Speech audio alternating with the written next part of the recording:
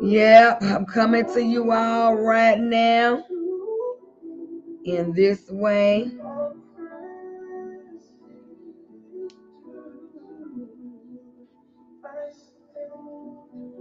So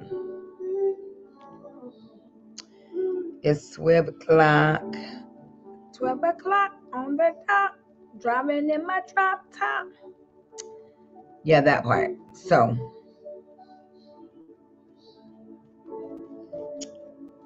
that part.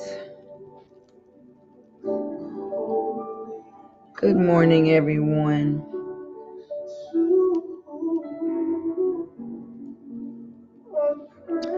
Good morning. Good morning. Good morning. Y'all know how I do. Y'all come on in. Share this. Hey to my Instagrammers. Hey, Taylor. So, Facebookers, y'all come on in. Share this to your pages. Invite someone.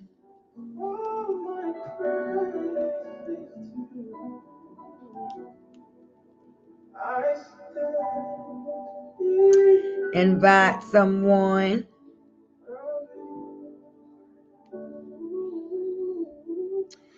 Invite someone.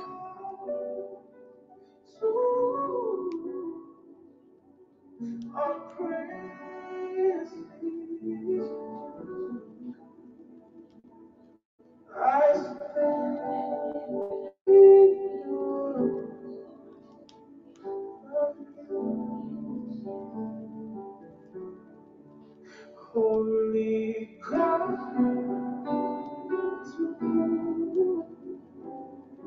all my praise,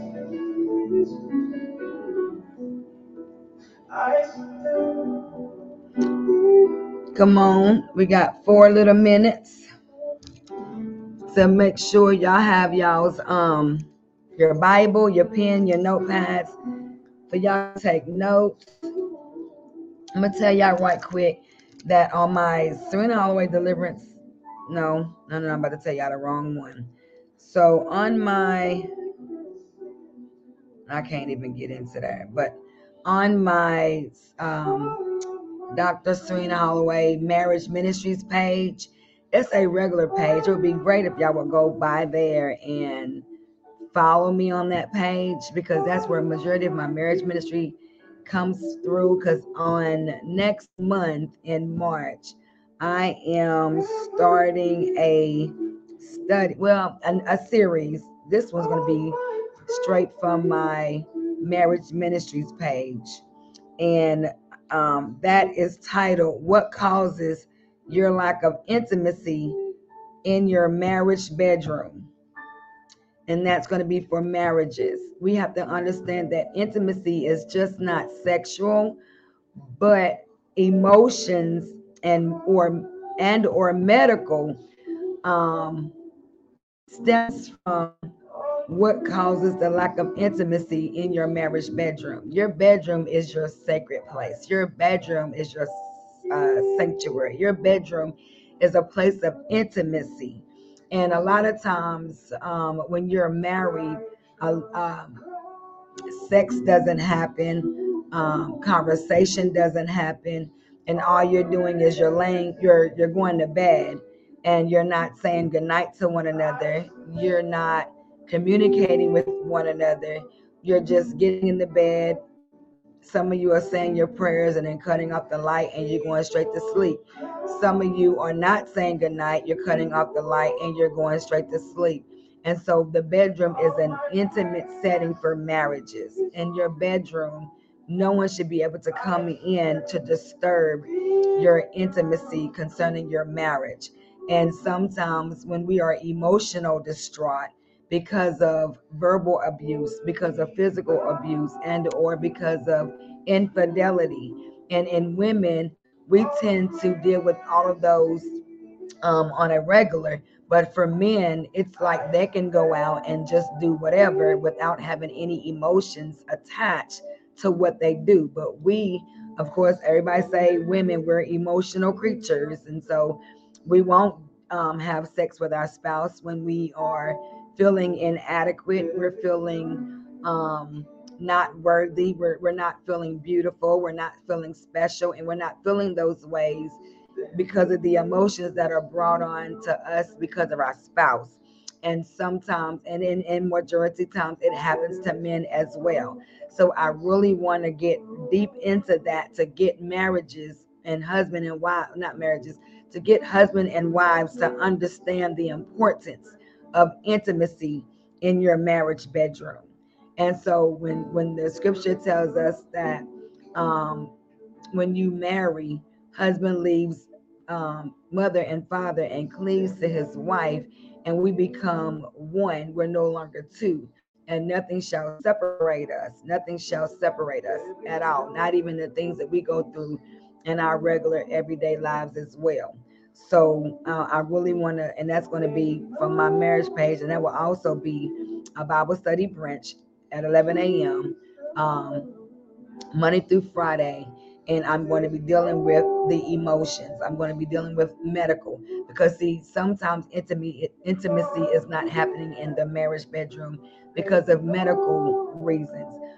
The woman may be going through menopause, and the man may have an erectile dysfunction. So there's a lot of things that causes us not to be intimate, and a lot of times we think that intimacy is all about sex, and it isn't. There's different forms of intimacy, communication, conversation, holding hands, cuddling, just watching TV, cooking together. There's so many things that can bring intimacy into your marriage bedroom. And so therefore, I'm going to be doing a teaching on that in March, for the month of March. And so um, I don't know, bring in a new method to old and new marriages, right? I don't know. I just thought about that. So that's what I want to do, and that's what I want to be able to focus in on that, because a lot of marriages, they don't know how to be intimate. A lot of marriages, they don't understand the purpose of it. So what happens is we find ourselves in an emotional place. We find ourselves dealing with depression, medical, dealing with oppression, emotion. So I don't know. I just believe that this is what God wants us to continue to do in our marriages. Husband and wives need to really understand the purpose of marriage. Amen. And so that's what I'll be coming from. So hopefully I can get through this month of February and finishing up the Job series. So that's my goal. My goal is to finish up the Job series before we come out of February. Amen. And so we're on Job chapter 23 on today. And yesterday was a little doozy, right? It was really good. So I'm excited about that. So we're going to go ahead and we're going to move forward into our Job series. So I pray that you all will tune in and hear what thus saith the Lord. I know y'all are like, well, now you get us used to 12 noon, and you get us used to 11 a.m., and now today you coming on at 12, right?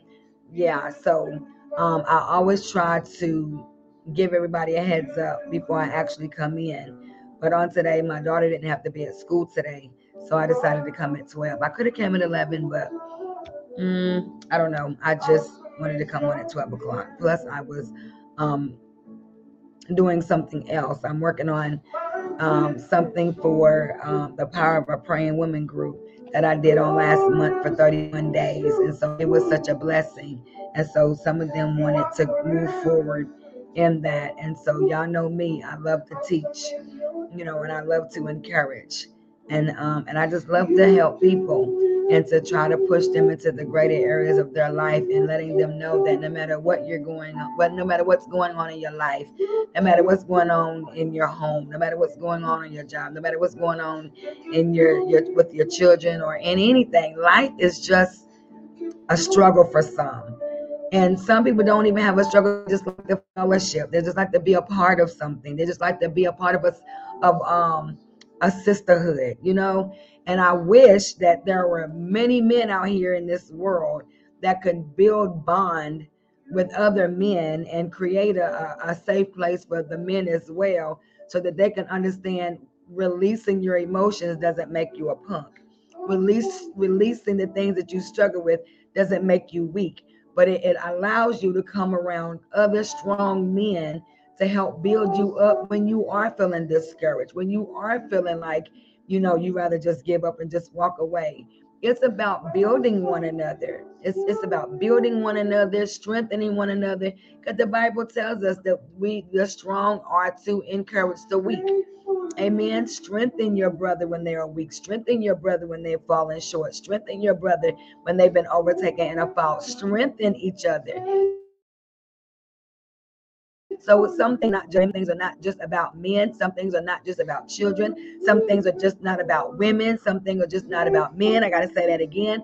Some things is just not about race, creed, or religion, but it's about a support group, being able to be strengthened in the areas that you are in your life.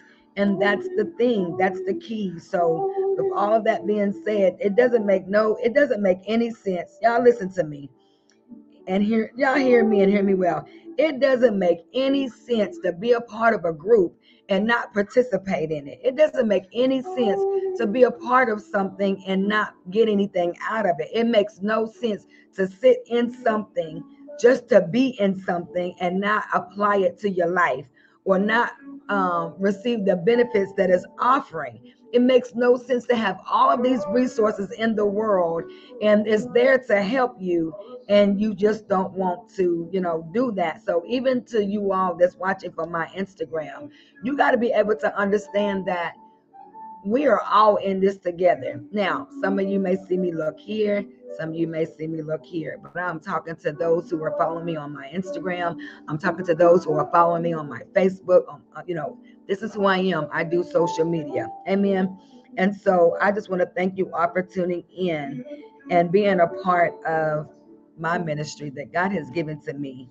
Can we talk about it live?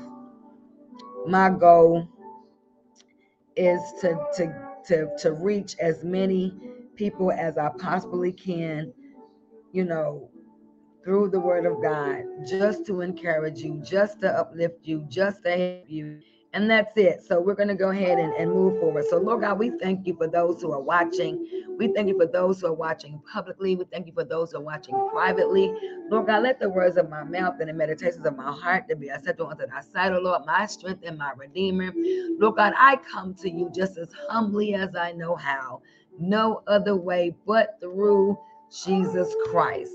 So, Lord, give me the strength that you give to me every day. Give me the strength to push forward. Give me the strength to stand. Give me the strength to just have a great day, just in that day, nothing more, nothing less, so that I may be able to persevere, to endure the things that I cannot change. So, God, I just thank you for your love, your grace, and your mercy. I thank you for being able to worship you and worship you in spirit and in truth, to be able to read your word, to be able to be encouraged by it, to be uplifted in it. So, God, I just thank you, Lord God. So continue to cover me in your blood, cover my heart, Lord God, in the mighty name of Jesus. And God, those who are watching, allow them to receive something, allow them to be encouraged, allow them to be uplifted, allow them to hear whatever that needs to be heard so they can carry out to help someone else. God, you called us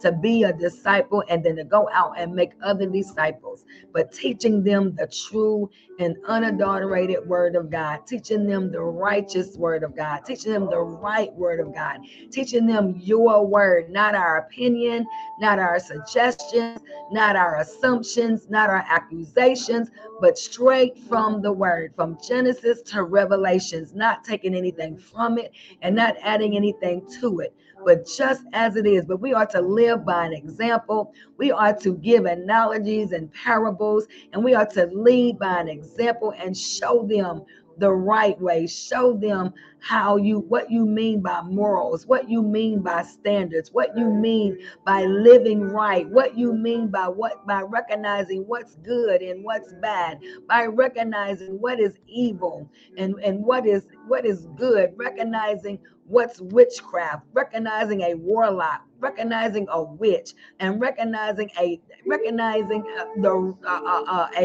Christian that has the light of you, the heart of you, being able to recognize a false prophet from a real prophet, to be able to recognize, is it coming from the word of God or is it coming from the world of man? Being able to recognize how we should live and how we should be kind to one another, how we should love one another, how we should encourage one another, not tear each other down because of our religion, not tearing each other down because of our sexual preference, not tearing anyone down because of our race, not tearing anyone down because of our gender, not tearing anyone down because of their beliefs and our beliefs, but loving people right there where they are, but still setting a standard, still standing for holiness, still standing for righteousness, to be able to let somebody know that you do have a choice.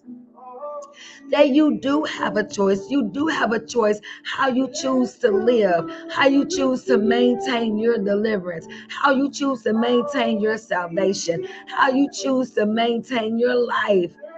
So, God, we just thank you for sending your son Jesus to die on a cross for not just my sin, but for all of our sins. To be able to recognize that there's no greater sin and there's no lesser sin, but sin is sin. To recognize that we should be able to confess our faults one to another, so that the fervent prayers of a righteous man will avail as much.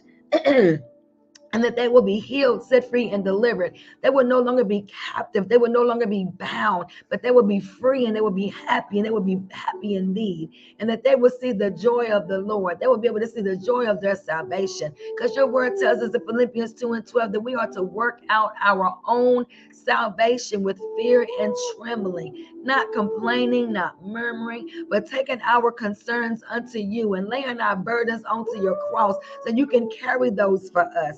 So, God, we just thank you, God. We just thank you. We thank you. We thank you. We thank you. Thank you. We thank you. We thank you for life, for seeing fit to wake us up, that you've not removed your hands from us, that you've not rejected us, that you have given us another chance to have a right to the tree of life, to have a right and another opportunity to get it right. So, God, we thank you for the mistakes that we've made, so we can recognize the error of our ways and then fix the things that we've broken, fix the things that the people that we've hurt. And how do we fix those things? Because you're the ultimate fixer, but showing us that we got to repent of our sins. We got to ask for forgiveness of our faults and walk in restoration for reconciliation back to you, God. You said that you're married to the backslider. So, Lord God, those who have backslidden, those who have not found their way back to you, Lord God, continue to be married to them, Lord God. Continue to wait on them, Lord God. Continue to hold them, Lord God, when they feel like they want to give up, when they feel like they want to throw in the towel, when they feel like they just want to let go of it all and just pass on. But God, let somebody know on today that suicide is not the answer, that suicide is not the end result, that suicide is not a decision, but it's a choice. But in those choices, Lord God, allow somebody to come at the right moment, at the right time to say, Jesus loves you. God adores you. He loves you. He loves you. And he wants you to live free. He wants you to know that you may not be special to somebody else, but you are special to him. And he loves you. He loves you. He loves you. He loves you. So God, we thank you for your love, your grace, and your mercy. Look on every marriage that is falling. Look on every marriage that is failing. Look at every marriage that is struggling. Look at every marriage that needs help. Look at every marriage that needs to be delivered. Look on every marriage that needs to be made whole, God. That you will give them wisdom, knowledge, and understanding, Lord God. That you will let them know that when you're seeing them crying in the midnight hour, when you're seeing them not understanding, when you're seeing and witnessing that they're so confused, Lord God, that you will come and be a mind regulator and a heart fixer, Lord God. And you come to bring them peace, God. You come to give them hope, God. So, God, we just thank you for your love, your grace, and your mercy, and continue to move mightily on all of us, Lord God. In the name of the Father, Son, and the Holy Ghost, in Jesus' name, I pray, we pray, and we all say amen. So, God, we thank you. In Jesus' name, we thank you. I thank you for those who have tuned in. I thank you for those who are watching. Invite someone to come in. Share this to your page. Help somebody. Hey, Lady Trailer, how are you? It's good to see you on here, woman of God. And so now we're going to move forward in the book of Job. And we're going to come from Job 24 because that's where we are. So my goal today is to walk through Job 23. I'm sorry. Yes, Job 23. My goal is to walk through Job chapter 23 and Job chapter 24. That is my goal. That is my desire. So continue to keep me uplifted before the Lord because I do want to get through these two chapters today because today is Tuesday and we're moving on. I pray for my husband. He loves me oh so much. He loves me oh so much. He came home for lunch today just to be with me. Okay, so Job chapter 23, and this is Job's response to Eliphaz. So if some of you was listening on yesterday, this is about to bless your whole soul. It's about to bless you. So in Job's defense, he makes a response to Eliphaz. After Eliphaz had came through and basically told him, dude, you just need to just move on from there, right? So listen.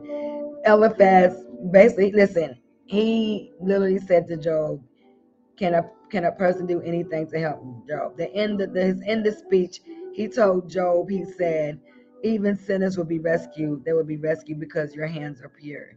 But he also told Job, he was like, submit to God and you will have peace. And that's true. That is really true. But he was so mean to Job. And Job was like, and he said, the thing about it like this, that Job sat and listened. Like he didn't cut Eliphaz off. He didn't, rush him from talking, anything. He literally sat and just listened, right? And just because you sit, if you can just sit and listen to somebody, it doesn't mean, and to the other person that's talking, it doesn't mean that they are receiving everything that you're saying. It's not even saying that they believe everything that you're speaking. They just don't want to cut you off. They're just waiting for an opportunity to say, that ain't it. But I thank you for your words of encouragement. But what I need you to do is continue to pray for me so that God can come through and really let me know what it is. Because at the end of the day, what you're speaking to me is right, but that's not where I'm at. That's not my cause. That's not my cause. My case is with the Lord. Amen. So he says, then Job answered and said, even today is my complaint bitter. My stroke is heavier than my groaning. Oh, that I knew where I might find him, that I might come even to his seat. I would order my cause before him and fill my mouth with arguments. Remember what I have been saying this for the longest. He has been telling his friends, my cause, I'm speaking my cause to you, but my case is to the Lord. So, but I want to read this from the New Living Translation, if y'all would allow me to read this from the New Living Translation. And it says that my complaint, this is what Job was saying, his response to Eliphaz. He said, my complaint today, and I don't even know, can y'all, I'm sure y'all can hear me. He says, my complaint today is still a bitter one. And I try hard not to groan aloud. Can you imagine that you were in a broken place? And I think I have froze. Okay, I haven't froze. I did there for a second. Okay, my internet, y'all, has been messing up. We went to go get it fixed, and it's still wanting to do what it wants to do. But for y'all know me, I still go on in Jesus' name, right? So listen, Job said, my complaint today is still a bitter one, and I try hard not to groan aloud. If only I knew where to find God, I would go to his court. I would lay out my case and present my arguments. Then I would listen to his reply and understand what he says to me. Would he use his great power to argue with me? No. He would give me a fair hearing.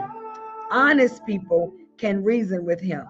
So I would be forever acquitted by my judge. I go east, but he is not there. I go west, but I cannot find him. I do not see him in the north, for he is hidden.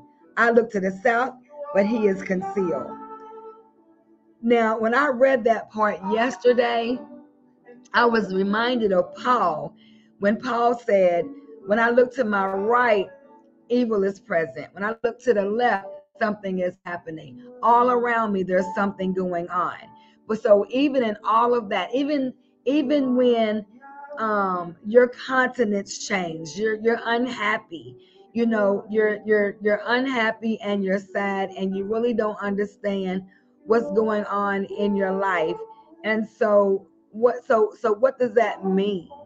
That you're just unhappy and you really don't understand what it means, and you're just going on. You don't know why you're unhappy, you don't know why you're sad, you don't know why things are happening in your life, you don't know why things have taken a turn, like you just don't know why.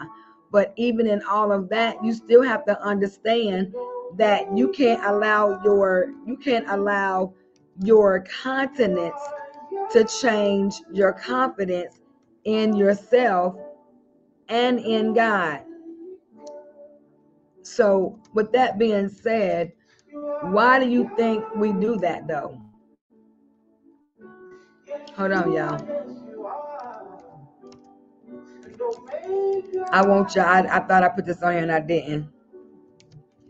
Y'all give me a second because I wrote the rest, but I need to put this up there. I need to put this up there. And then he realized that I also had it spelled wrong. But there we go. Don't allow your countenance to change your confidence. And that's the thing. Don't allow your confidence to change your confidence. Yes, you're going to be sad. Yes, you're going to be hurt. Yes, you're going to be disappointed. Yes, you're going to be broken. Yes, you're going to be betrayed. Yes, you're going to be spit on. Yes, you're going to be smacked. Yes, you're going to go through. Yes, you're going to have ups and you're going to have downs. Yes, you're going to be in a broken place. Yes, you're going to be broke just for a moment. Yes, you're going to go through all of these things, but don't allow it to change your confidence of who you are. Don't allow it to change your stance in your character. Don't allow it to change your hope in God. Don't allow it to allow your faith to be watered down. Believe. You have to believe. You have to believe. So listen. So Job went on to say, I do not see him. Job went on to say, but he knows where I am going. God is omnipotent. He's omnipresent. He's everywhere. God is in the storms. God is in the quiet places. God can speak in a still small voice, right? So you have to understand is God is all knowing, God is all seeing, and God is everywhere. He's everywhere. He's in your home. He's in your closet. He's in your car. He's on your job. He's with you when you're traveling to your destination. He's with you when you're traveling out of town. He's with you when you're traveling to work. He's with you when you're traveling to the grocery store. He's with you. But ask yourself, are you with him to even know when you can't find him, when you can't trace him, he's there. You may not see him, you may not trace him, but he's there. So because you can't trace him, don't stop your trust in him. Believe that he's still there. Have faith that he's still there. Keep hope alive, right? So verse 11 says in Job 23, verse 11, for I have stayed on God's path. I have followed his ways and not turned aside. I have not departed from his commands, but have treasured his words more than daily food. But once he has made his decision, who can change his mind? Whatever he wants to do, he does. So he will do to me whatever he has planned. He controls my destiny. Now, mind you, Jeremiah tells us in 29, And 11, Jeremiah says, for I know the thoughts that I think towards you, saith the Lord, thoughts of peace and not of evil, to give you an expected end. So when I read that part, that scripture jumped into my spirit. Why? Because even though Job said he will do to me whatever he has planned, but he's not going to do evil to Job. And what we have to understand is sickness is not evil. Sickness is not evil. If you get struck with a sickness, it doesn't mean that God has placed evil on you. It doesn't mean that God has placed a curse on you. If you're going through in your marriage, it doesn't mean that God has brought evil upon you. It doesn't mean that he has cursed you. What that means is he's going to strengthen you in that place that you are in. He's going to help you in that area. So Job says, no wonder I am so terrified in his presence. When I think of it, terror grips me. God has made me sick at heart. The Almighty has terrified me. Darkness is all around me, thick, impenetrable. Darkness is everywhere. Yes, we will see darkness. We may even be in darkness because darkness is everywhere, especially if we live in a world. This world is in a dark place. The world. I didn't talk about the people. I said the world. This world is in a dark place. And some of the people that are in it are in that dark place. But those of you who are a Christian, those of you who are a believer, those of you that have a relationship with the Lord, those of you who know who you are in God, those of you who know literally, who knows right from wrong, like has that right mindset, that right attitude, that's really striving to do the work of the Lord, or really striving to survive and stay alive and not get caught up in what the darkness of the world is doing.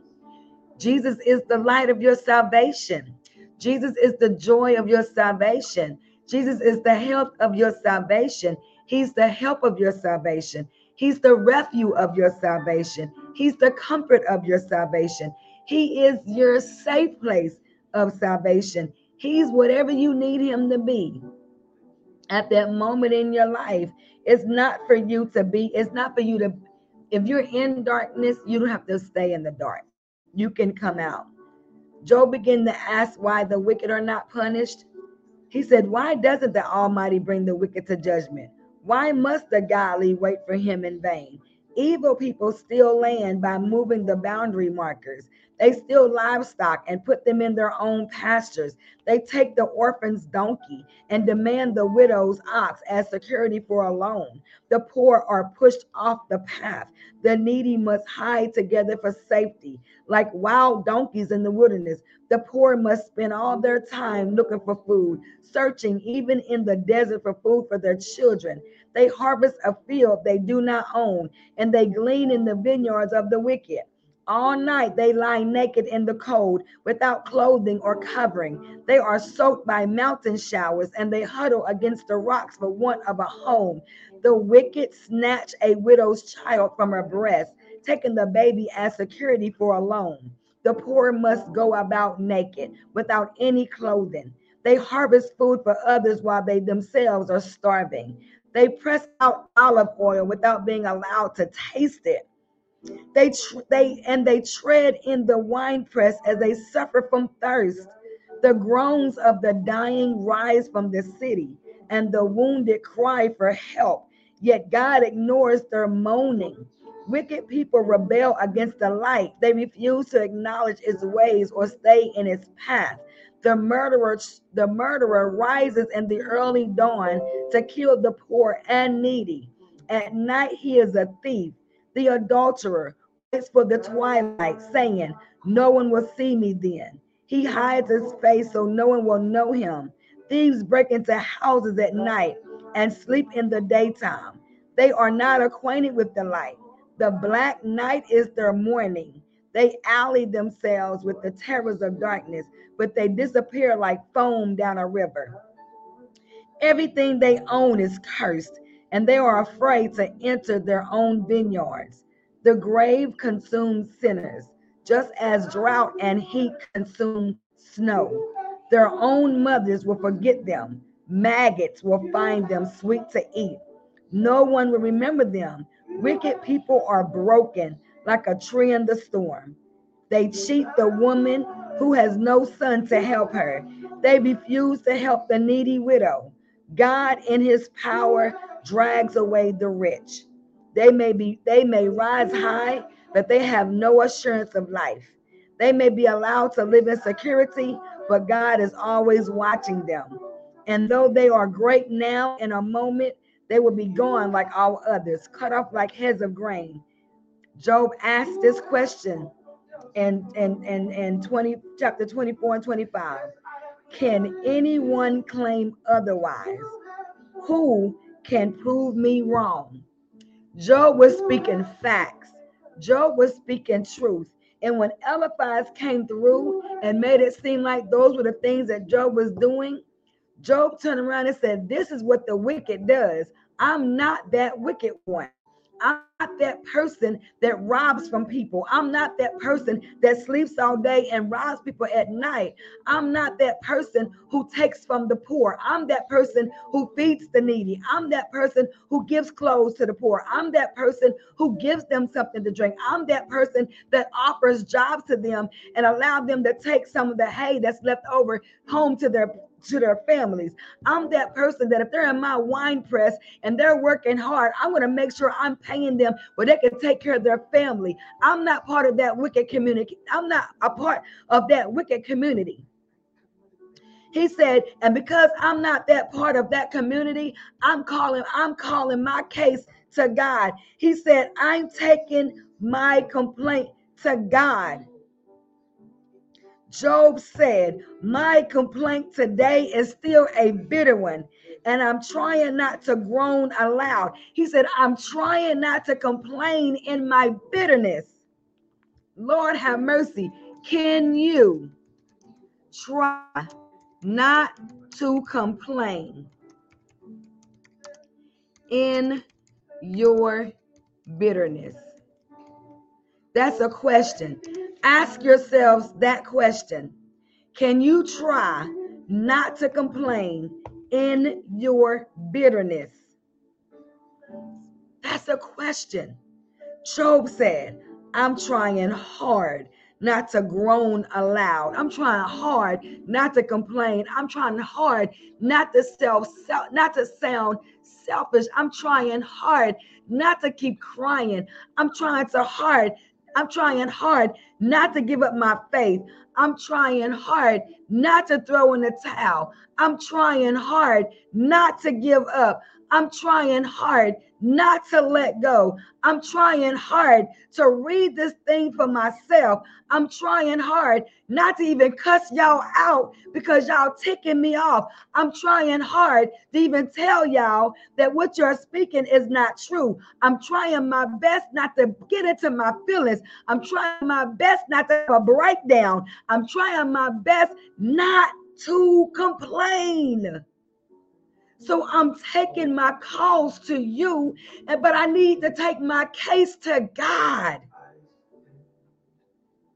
So Job was saying, my complaint is not to you, but my complaint is not to you, but my case is for God.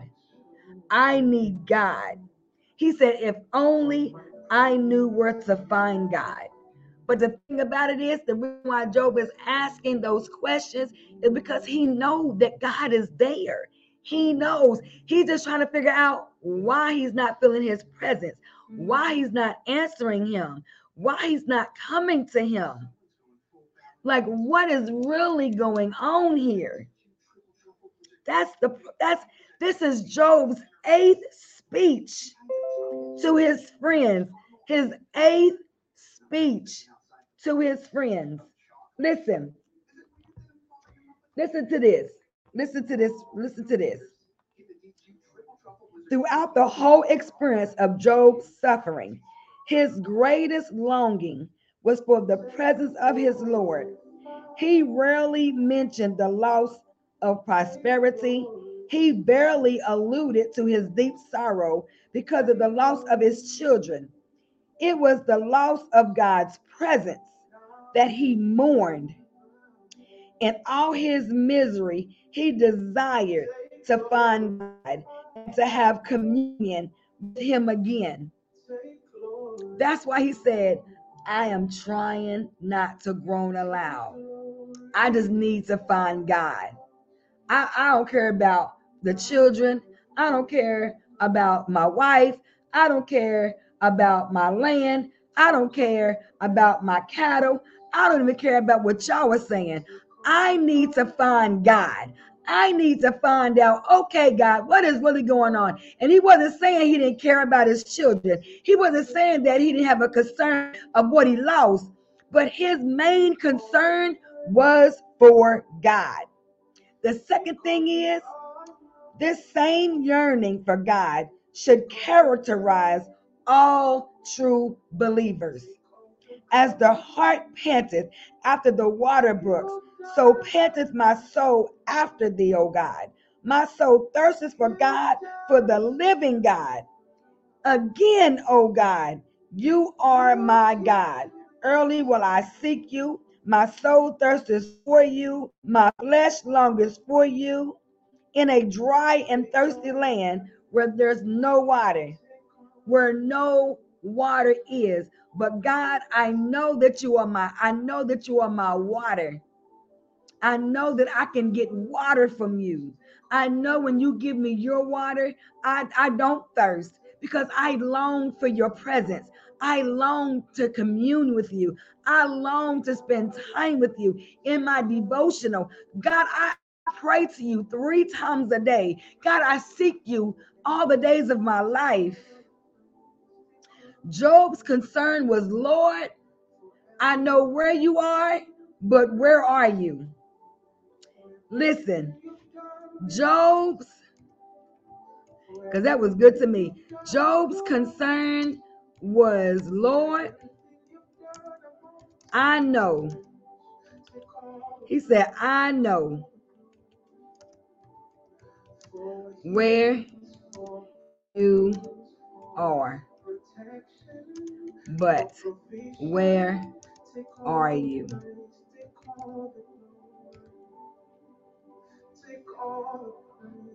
Just in that right there. Lord, I know where you are, but where you at? Because right now, I'm dealing with something. My body's hurting every day.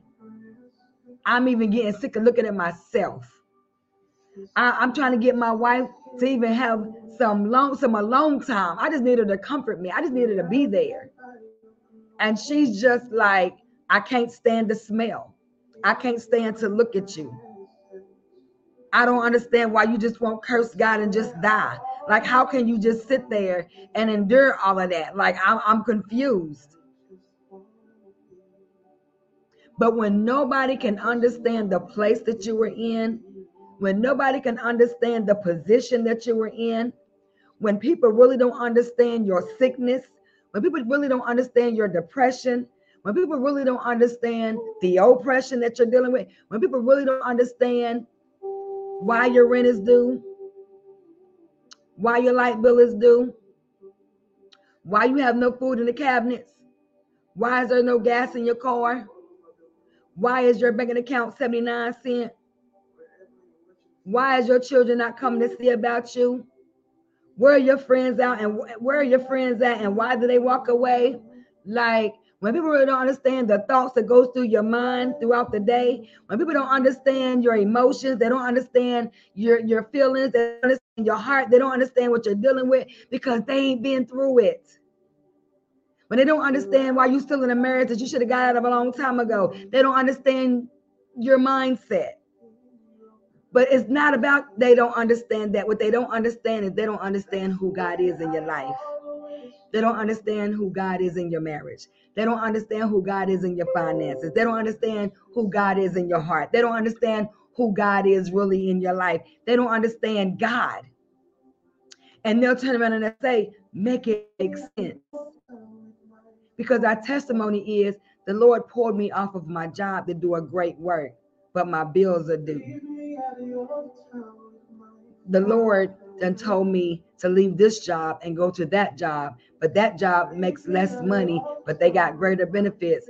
but it feels like I'm struggling when I was used to having, and now I'm at a little, not realizing that Philippians 4:19 says, but my God shall supply my every need according to his riches and glory by Christ Jesus. So what that means is, if you had that high paying job, but you were spending time with him, you had that high paying job, but you stopped paying your tithes and your offering, or you had that high paying job and you wouldn't give the homeless man $1, or you had that high paying job and you wouldn't give your sister that outfit that you can no longer wear anymore, that you had bought 3 years ago, and you've gained 20 pounds and you can't fit it and you refuse to release it.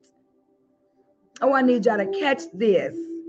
I need you to understand why God does what he does, and why God does what he does in your life, for you to recognize where you are, because he's your provider. He never leaves you nor forsake you.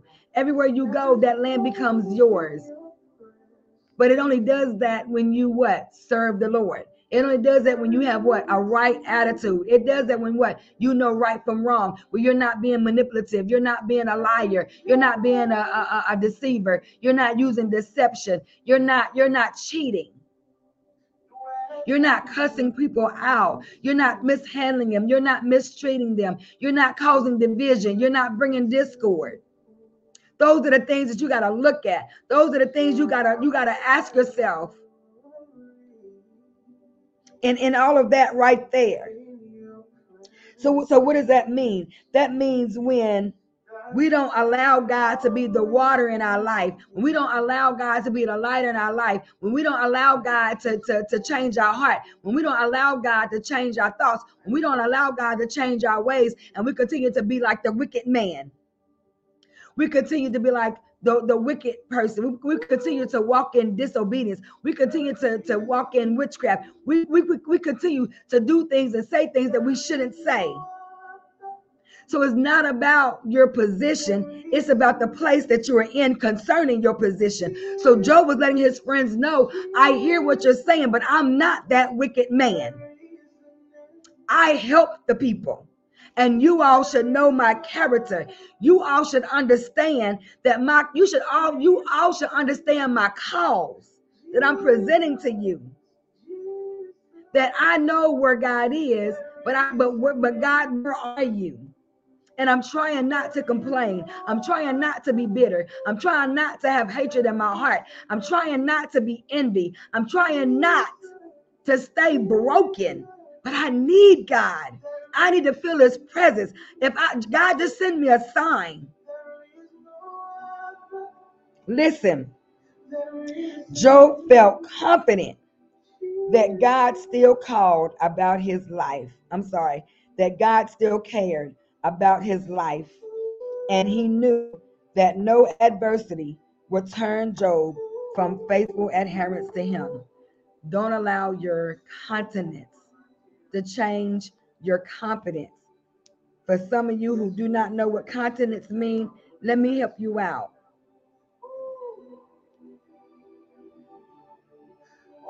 Continence means an expression, a look, your mental, your face, your demeanor, your gestures, your character.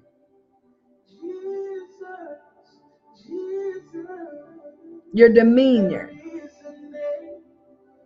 That's what continence means. You're going through, so you look sad. Things are happening in your life. Somebody ticks you off. You walk around like you've been sucking on lemons all day long because you're mad. But when you have confidence in what's going on, when you have confidence in God, you have confidence within yourself. You know that you've been in that place maybe before, and you know that God is going to do it.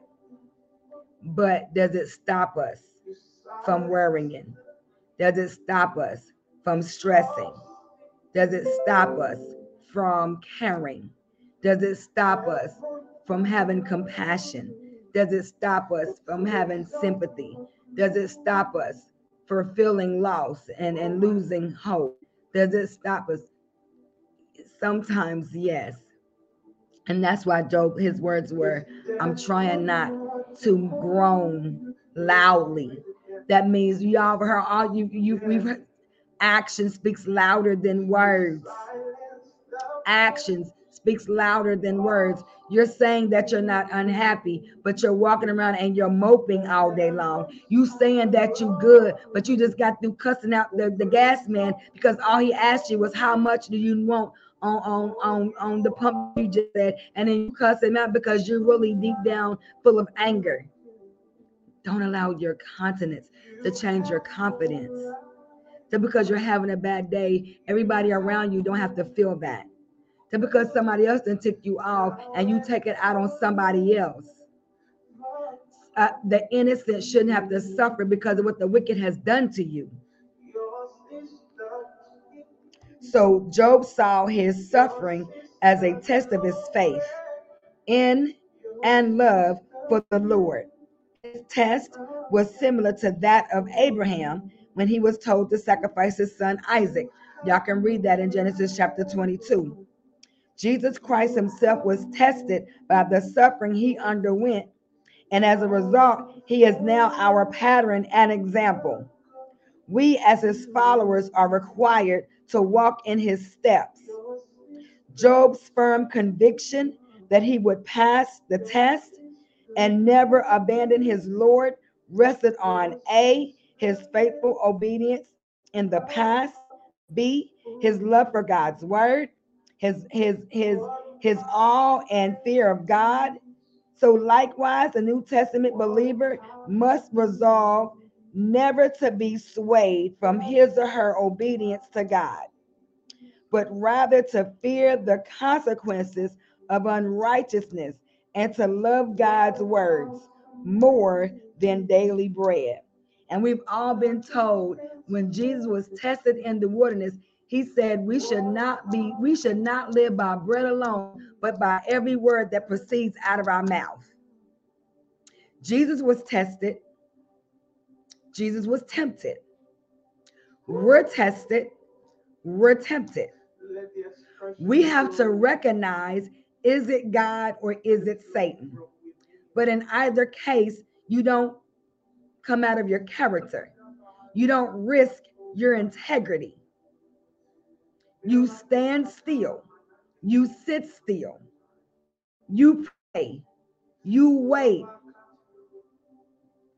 And it may be a long wait, but that's what part of the fruit of the Spirit is. Long suffering. You may suffer long, but when you come out of that thing, like the 3 Hebrew boys that was thrown into the fiery furnace, they went in, smoke was all around them, but Jesus was walking around them. So when they came out, they were no longer bound and they were no longer smelling like smoke. Their clothes were still attached, their hair on their body was still there, and they came out stronger than when they went in. And their words were, even if God don't deliver us, he's going to deliver us out of your hand. Because we're still not going to bow down to you or bow down to your idol. We're here to serve God. He is our healer. He is our deliverer. And if we die in the furnace, our eternal life is in heaven with our Lord and Savior, Jesus Christ. So even if a sickness comes upon you that is deadly, when you are walking in righteousness, when your heart is pure, when your ways before the Lord is right, your heart has been fixed, your mind has been made up.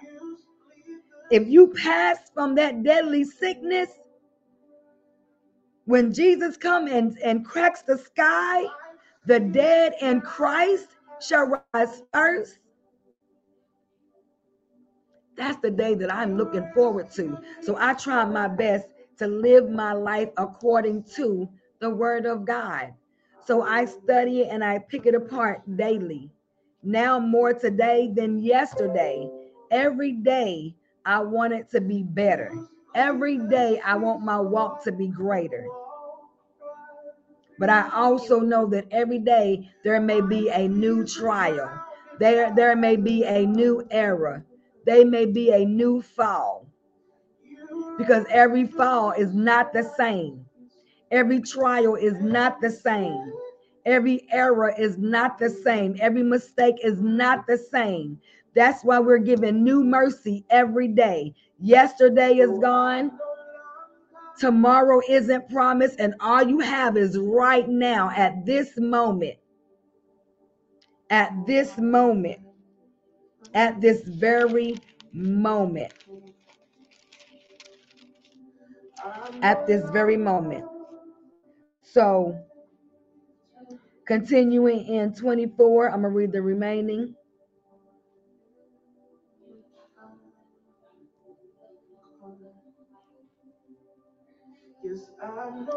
I'm going to read the remaining of 24. I stopped at, well, I don't even remember where I stopped, but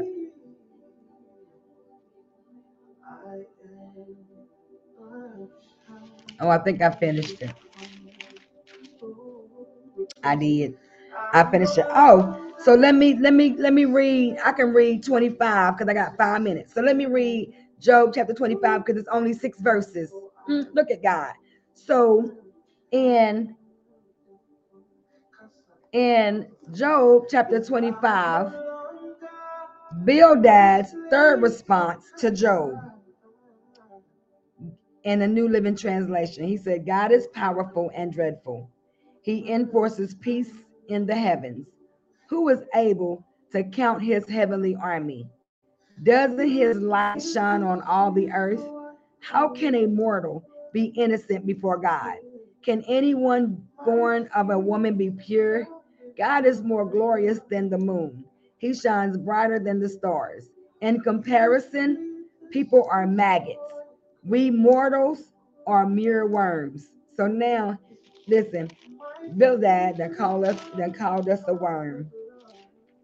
Bildad that called us a whole worm out here in these streets, right? So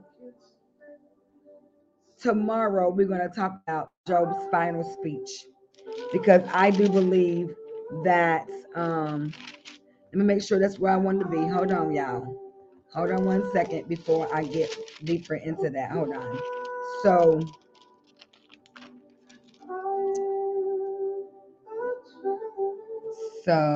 I am, yes.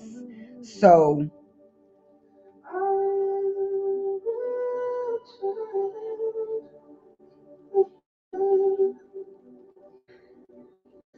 all right. So we've heard from Job's 3 friends. We've heard from Eliphaz, Bildad, and Zophar, right? So now we're in the part, well, we're in part 2, but we're in the third cycle of this dialogue concerning the sinfulness of Job. And so we've gone through Eliphaz's answer. We've gone through Job's rejoinder. We've gone through Bildad's answer, and we've gone through Job's rejoinder. So now we're at Job's final summary of his basic position, and we'll do that on tomorrow. So let me go ahead and just run through 26 and 26. So let me just run through that. So in Job 26, it says, but Job answered and said, how has you helped him that is without power? How sayest thou the arm that hath no strength? Let me read this from the New Living Translation. All right, so now Job has given 9 speeches, and this is a response to Bildad. Job spoke and said, how have you helped the powerless? How have you saved the weak? How have you enlightened my stupidity? What wise advice you have offered? Where have you gotten all these wise sayings? Whose spirit speaks through you? I'm going to put that in the comment. Whose spirit speaks through you? Now that's a question. Job said, whose spirit speaks through you? He said that in verse 4. He said, to whom have you uttered words, and whose spirit came from you? The dead tremble. Those who live beneath the waters, the underworld is naked in God's presence. The place of destruction is uncovered. God stretches the northern sky over empty space and hangs the earth on nothing.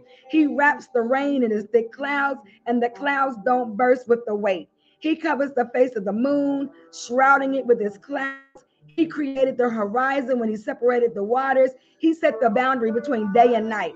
The foundations of heaven tremble. They shudder at his rebuke. By his power, the sea grew calm. By his skill, he crushed the great sea monster. His spirit made the heavens beautiful, and his power pierced the gliding serpent. Job said, "These are just the beginning of all that he does, merely a whisper of his power. Who then can comprehend the thunder of his power?" Listen, y'all need to understand that Job continued to say in 27, "I vow by the living God who has taken away my rights, by the Almighty who has embittered my soul. As long as I live, while I have breath from God, my lips will speak no evil, and my tongue will speak no lies. I will never concede that you are right. I will defend my integrity until I die. I will maintain my innocence without wavering. My conscience is clear for as long as I live. May my enemy be punished like the wicked, my adversary like those who do evil. For what hope do the godless have when God cuts them off and takes away their life? Will God listen to their cry when trouble comes upon them? Can they take delight in the Almighty? Can they call to God at any time? Job said, "I will teach you about God's power. I will not conceal anything concerning the Almighty. But you have seen all this, yet you say all these useless things to me. This is what the wicked will receive from God. This is the inheritance from the Almighty. They may have many children, but the children will die in war and starve to death. Those who survive will die of a plague, and not even their widows will mourn them. Evil people may have piles of money and may store away mounds of clothing, but the righteous will wear that clothing, and the innocent will divide that money.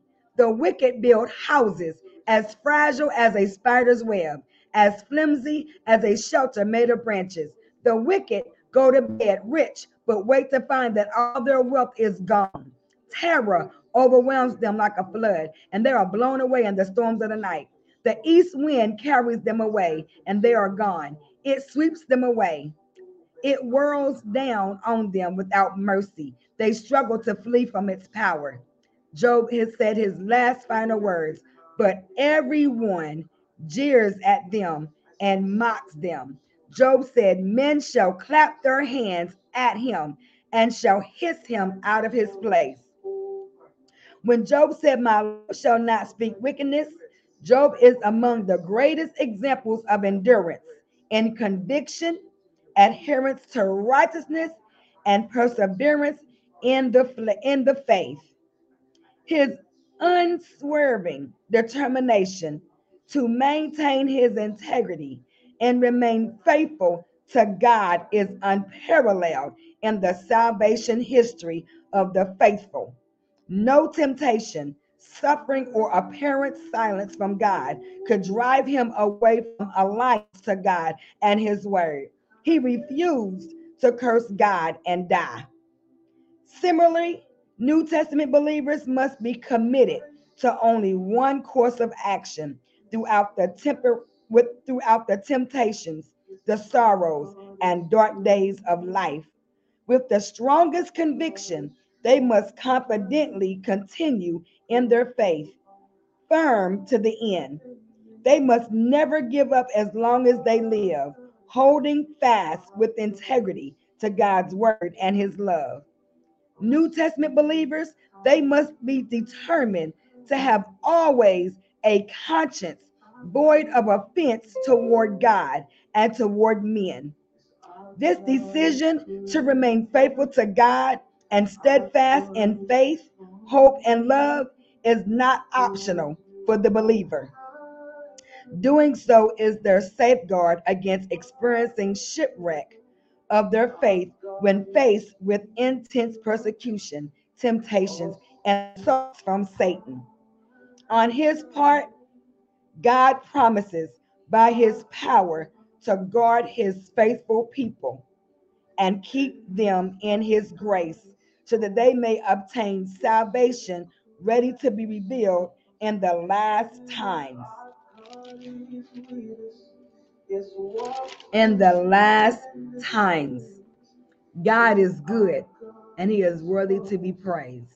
And I am done.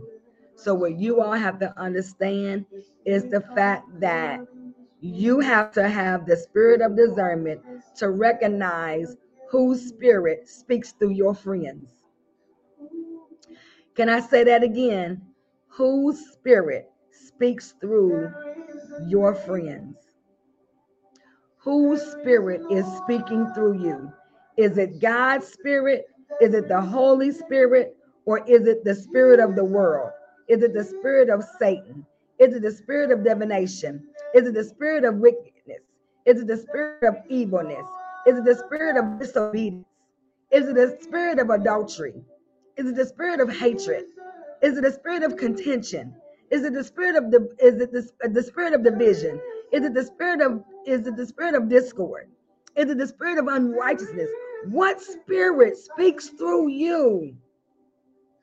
What spirit speaks through your friends?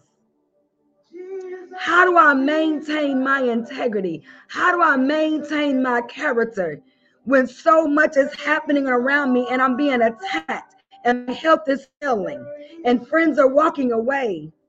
How do I not allow my countenance to change when I feel like the spirit of confidence is coming against me? God is your confidence. You got to stand like Job. You got to sit like Job. You got to have faith like Job. Though he slay me, yet will I trust him. Though he slay me, yet will I believe in him. Though he slay me, yet will I have faith in him. I'll have hope in him that he's going to bring me out, that my breakthrough is coming. Lord, help me, Jesus. So on tomorrow, if it's God's will, I'll be coming from Job chapter 28. And we're going to continue to hear Job speak on wisdom and understanding. We all need wisdom and understanding because Proverbs 1:7 says, the fear of the Lord is the beginning of knowledge, but fools despise wisdom and instruction. You want to know how to stand? Hear the words of instruction. Hear the words of knowledge. Hear the words of those who've been there. Hear the words of those who have endured. Amen. Amen. So don't allow your countenance to change your confidence in who you are and in who God is. Amen. So I thank you all for tuning in to Can We Talk About It Live. For those who don't know me, I am Pastor Serena Holloway. Some call me Elder, some call me Doctor. You can call me Serena, that's fine too. But this is Bible Study Brunch at 11 a.m. Job series. And of course, I came on at noonday today. Tomorrow, I will be here at 11 a.m. As long as it's in God's will and he's not removed his hand from the world, you'll see my face. Amen. Amen. Know that I love you and God loves you more. Continue to pray for me as I continue to pray for you. Go in peace. Go in God. Amen. Amen. Thank you all for tuning in.